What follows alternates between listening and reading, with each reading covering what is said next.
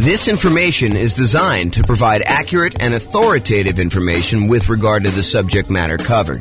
It is offered with the understanding that the presenters are not engaged in rendering legal, accounting, or other professional services. If legal advice or other expert advice is required, the services of a competent professional should be sought. Welcome to the Oxnard Real Estate Investing and Real Estate Financial Planning Podcast. Learn all about investing in real estate in Oxnard, California, with a combination of real estate financial planning and modeling with numbers specific to Oxnard, plus syndicated, more generalized recordings of live and pre-recorded real estate investing classes, not all of them specific to Oxnard. Be sure to stay tuned after the podcast for a message from our sponsors.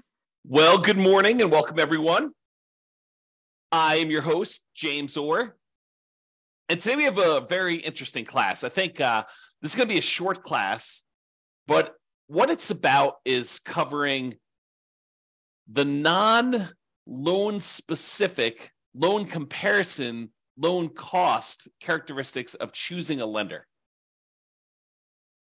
You know, I think a lot of real estate investors, they might call up 1, 2, 3 lenders and compare rates, compare the cost to get the loan. Although some investors won't. Some investors don't do it that way. But I think a lot of investors will. A lot of investors will call, 1 or 2 or 3 lenders that they've gotten recommendations from, either from their other real estate investor friends or their real estate agent or their banking relationships that they have existing. And they will try to get quotes for their lender. And they will compare lenders based on, what interest rate can I get today? And what are the costs associated with getting that loan? Because some of the costs they vary. They're hard to compare, as we will cover in a completely different class where I talk about how do you compare and evaluate different lenders based on these kind of like costs. There's a whole class coming on that. But today it's the opposite of that. It's not the opposite. It's a supplement to that. It is the kind of like non-monetary, non-direct loan comparison attributes for selecting a lender for real estate investors. Because, as you will find out, it's not always exclusively about price. It's not always exclusively about the interest rate. It's not always exclusively about the cost of the lender.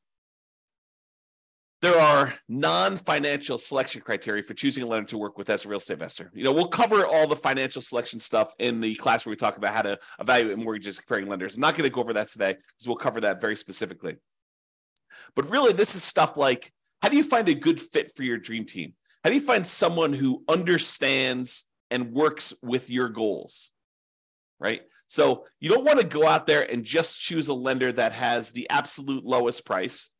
If you need help with someone who's going to sit down with you and make a plan with you and help you understand what it's going to take for you to be able to buy 10 properties or 15 properties over the next whatever time period you're doing it. If you're doing Nomad, if you're trying to buy 10 properties, 1 per year, a lender who's going to sit down with you and work through that math and help you understand debt to income. And is this property going to help you get there, or is it going to really hurt you? Or is it going to limit your ability to buy the next property? Someone who really understands your situation and is willing to assist you as part of your dream team, part of your advisory council. If you think of this as running a real estate investing business, this is sort of like your board of directors, your set of advisors who is assisting you in doing that.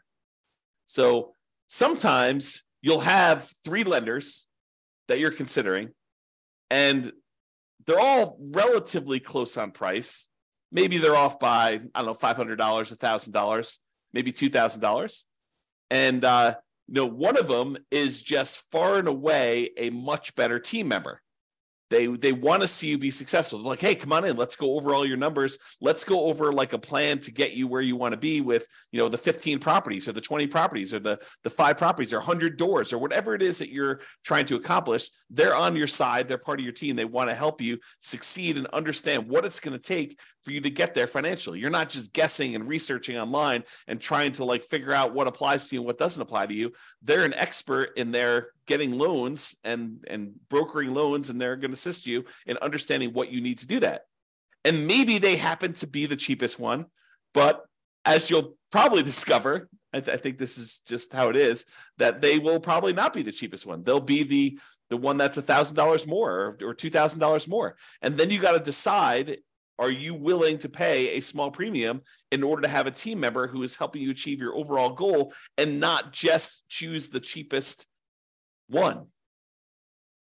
And that's something you need to decide. But it's not always about price. It's not always about being the cheapest one. It's not always being about, the other thing. It's sometimes about the value you're getting for paying this person as part of your team. So I think one of the factors, one of the non-financial, non-monetary reasons for selecting a lender is, are they a good advisor as part of your team helping you achieve your specific goals? Do they have expertise in that? Are they willing to sit down with you? Are they willing to help you? Are they willing to work with you in order to achieve your goals? So that's one factor. Are they a good dream team member? Number two, overlays.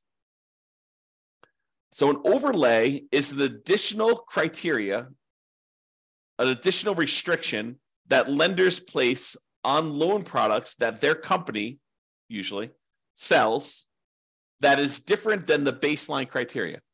So for example,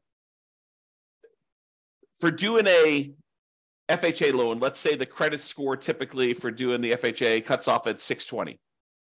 And I don't know that from memory. You'd have to go look it up. But let's say it does. Let's say it cuts off at 620. A single lender can choose to make their company safer, to make sure that the loans that they're underwriting perform a little bit better. They could say, our minimum credit score for doing an FHA loan is not 620. 620 is what FHA will accept, but we are going to require 640. They've added an additional overlay on top of the criteria that FHA has set, and that they're making it a little bit more conservative, a little stricter for you to get that loan. And so it's important for you to understand where certain lenders have applied these overlays, what overlays they have in place. And some lenders really know these, right? They're like, hey, listen, traditionally, if you go straight to FHA or you go to another lender, they're going to say it's 620. For us, it's 640. And they'll tell you up front. Other lenders may not know. They may not understand all of their overlays and where they differ, especially new lenders who haven't been in the industry that long and don't have a wide kind of like swath of experience to be able to say, this is different than where I was in my last company. Because they may be telling somebody, that this is the rule, but the rule is really specific to their own company. It may not be the generic rule for the entire industry, and theirs may be different than what the industry standard is. So dream team member, whether they're going to be a good part of your dream team, and overlays. Another factor, like not specific to the interest rate or cost of getting the loan, that you may want to consider. It's not always about price. And the next one, some people may kind of like poo-poo this away, but personality. If you call up a lender and they make you feel like an idiot, maybe you want to choose another lender, even if they are $500 cheaper or $1,000 cheaper. If they're insulting to you, or they make you feel little, or they kind of like make you feel like you're bothering them, then maybe you choose someone else who doesn't make you feel that way. I think personality is a big factor in do this. And it's sort of related to Dream Team, but I think it's slightly different, right? I think there's a personality component, is this going to be someone who I can communicate with because they are a good fit, they mesh well with my personality, and you might be willing to pay a small premium for that. Okay? So personality is another one. What about accessibility and communication? I had a couple lenders. A client of mine was trying to use, a couple of clients of mine were trying to use a lender. And this was during a time when the market was ridiculously hot. We were like getting 20 offers on properties. And so you had to be like very aggressive. And sometimes you're doing things like after work and you're trying to call a lender to get a lender letter so that you could actually submit your offer and be competitive. And you're competing against, I don't know, sometimes 5, 10, sometimes 20 offers on properties. And you really wanted to come across with your best foot forward and kind of be a strong candidate. And so early on in the process with this particular buyer who wanted to use this particular lender, I call up the lender. I say, hey, listen, we're going to be going out looking at properties tonight. Can I get your cell phone in case we're ready to write an offer so I can get a lender letter from you so we can make our offer, make this buyer look as strong as possible and hopefully get their offer accepted? And he's like, no, I will not give you my cell phone. I only work 8 to 5. This was a bank. This was a local bank, but I only work 8 to 5. I don't give out my phone after hours. I said, okay. I appreciate you letting me know that. And he proceeded to use a different lender because this particular guy was not willing to be accessible. And I get it. I mean, as a real estate broker, and if you're a real estate investor and you don't understand this is probably an important thing for you to understand as well. But as a real estate broker, I'll give you another example related to this. So my wife and I were about to celebrate our 26th wedding anniversary. Married 26 years at the time. We're married longer than that now. And so we had planned on doing, something fun for our 26th wedding anniversary, kind of go out to dinner and stuff like that. And the client we had been working with to kind of look at several properties called us and said, hey, listen, a property just hit the market. They don't know it's our anniversary, right? They have no idea. They call us up at like 6:00. Hey, this property just hit the market and really hot market. And I know we've been looking for a while, but I think this one might be the one. Can we go look at this? And so what do? I mean, you're planning on going out with your wife to celebrate your 26th wedding anniversary. It's not like a national holiday. They had no idea. But, I think there's part of me thinks that there's a fiduciary obligation as a real estate broker where you have to do what's in the best interest of the client. And in this case, it probably was in their best interest to go see this property. And so that they didn't miss it. Now, you could argue, hey, James, get someone else to cover for your business. Yeah, that's definitely a possibility. You could have done something like that. But there's this weird sort of like inconvenience of you had planned on doing something for your wedding anniversary, and someone calls up last minute and they're like, hey, I really need something, and it needs to be now because if we wait till tomorrow, they could have 27 offers. And if we get an offer in tonight, there could only be 6 offers. And if we make an offer that's really, really compelling and, that makes sense, it could make it to our advantage to do this offer right now. And so there's this kind of weird trade-off between being available, being accessible, being kind of someone who jumps and does what needs to get done in order to get offer accepted versus, nope, I don't take calls after 5. Kind of an interesting thing. So maybe for you, accessibility could be an issue, or it could not be an issue. You're like, hey, listen, I get it. I'm the type of person that I'll wait till the next day. If we don't get this one, that's just the cost of doing business. If that's you, that's fine. And maybe it doesn't matter. But some people, it does matter. And that could be a selection criteria. How accessible are they? How communicative are they? And a lot of times for communication, you won't know until after you're done with the transaction, after you're done with the first one. Although you can get some hints early on. But some people, they're really good at the aggressive follow-up to get the person to say, hey, I'm going to go with you. And then they disappear while you're under contract because they're really, really good at following up with everybody who's calling in, but not really, really good about doing the deal and doing the communication of, okay, this is where you are in underwriting. This is what we still need from you. This is how we need to do this. And some of them kind of refer that out to, their team members. They have their team members calling, and maybe their team members aren't great at communicating, or they're not great at keeping you in the loop and stuff like that. And so, it could just be, that person's really great, but their role is as rainmaker, and their role is not to keep you informed about how the loan is going, or they don't perceive their role as being that. And maybe the company doesn't perceive their role as being that. They're like, hey, listen, your job is to go out there and get business, and then we will take care of them from then. We'll have, we have admin people and underwriting people, and, there'll be other people following up with your guys, but your job is to go and meet people and to bring in new guys. Something to consider. If you're writing an offer, especially like on a weekend, and you need to know from the lender how much can we ask for in seller concessions, because in this particular property, you need to have seller concessions in order to make your numbers work, and you can't get a hold of them, that could be potentially problematic with you getting your offer accepted, because seller concessions could be a factor in whether it makes a deal work or not. And if you don't know the boundary conditions of seller concessions, you weren't planning on doing it, but this property, it really needed to happen, and you're trying to get a hold of a lender on a weekend, and the lender's not around, could be potentially problematic. So That's important to understand. This reminds me, I think we're going to cover this very briefly here in a second, but it reminds me, I'll make this point now.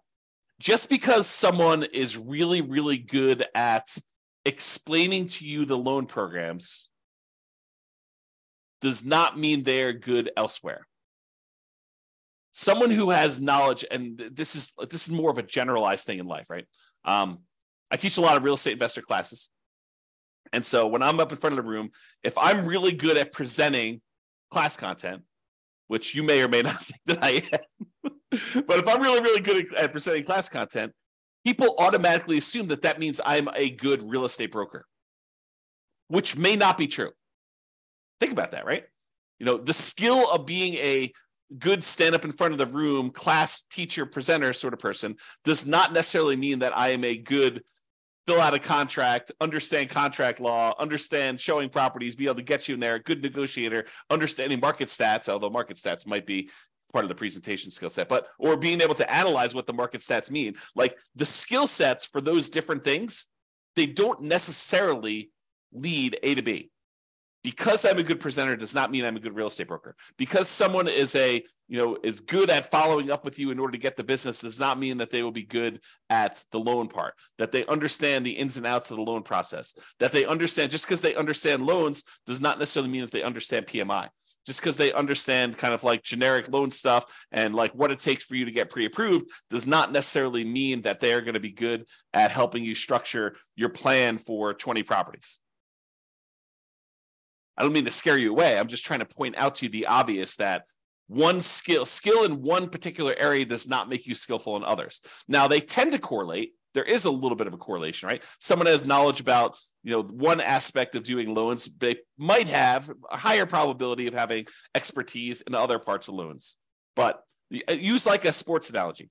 Just because someone is a good 3-point shooter doesn't mean that they are necessarily, good at defending or good at layups, or just because someone is good at, getting rebounds does not necessarily mean that they're a good 3-point shooter or a free throw shooter, right? The different skills. Think of it that way. Okay. So accessibility, communication, and being available to do stuff. And then I have another point here about going above and beyond. So I had a client once where the lender required a second appraisal late in the game.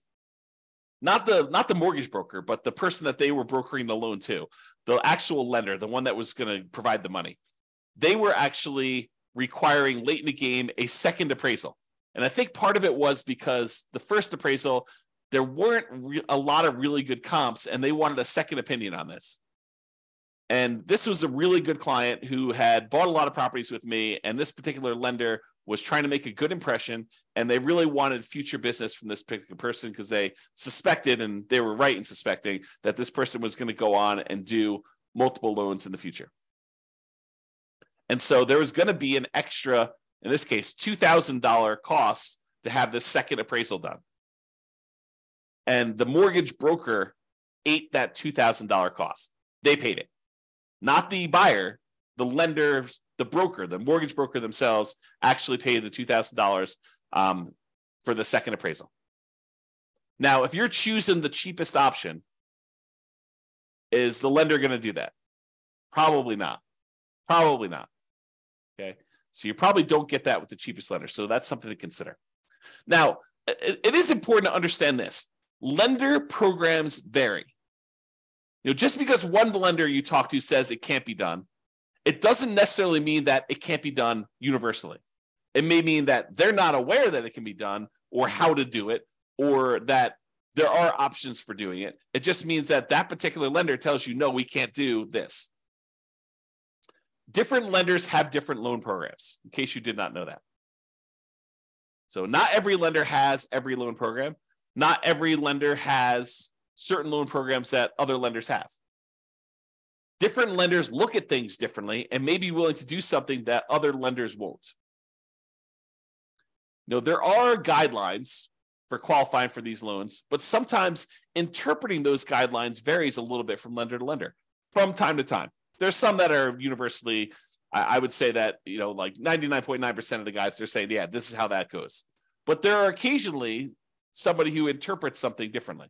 And it may be interpreted in your favor, or it may be interpreted not in your favor.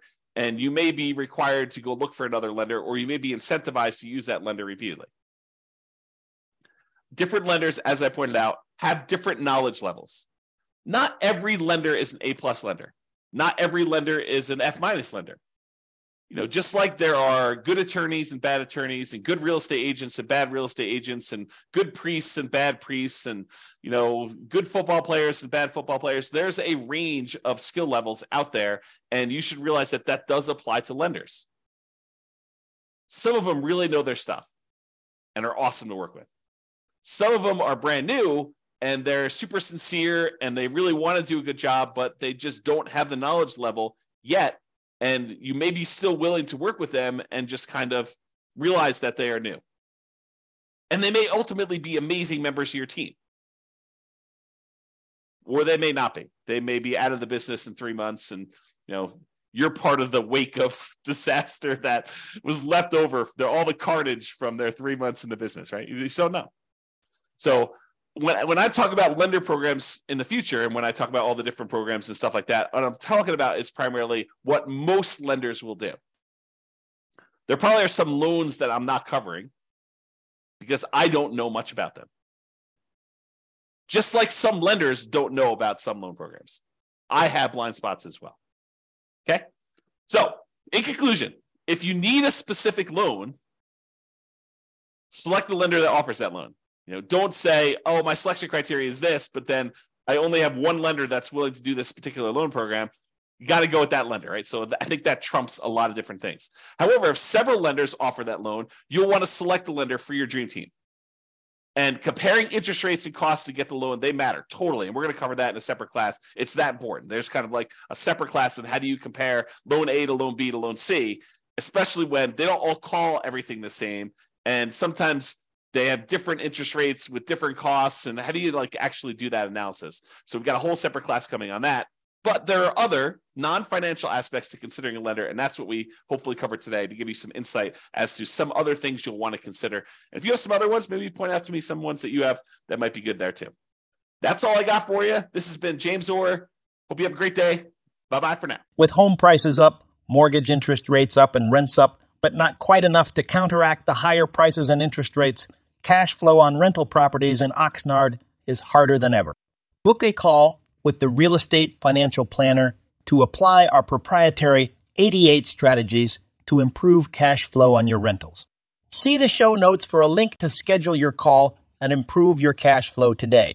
If you're a real estate agent, lender, or professional in Oxnard that wants to help our real estate investor listeners, consider reaching out to learn about collaboration opportunities with this podcast. We'd love to add more value to our listeners by having you assist our investors buy, sell, and finance their real estate investments. See the show notes to schedule a call to discuss collaboration opportunities.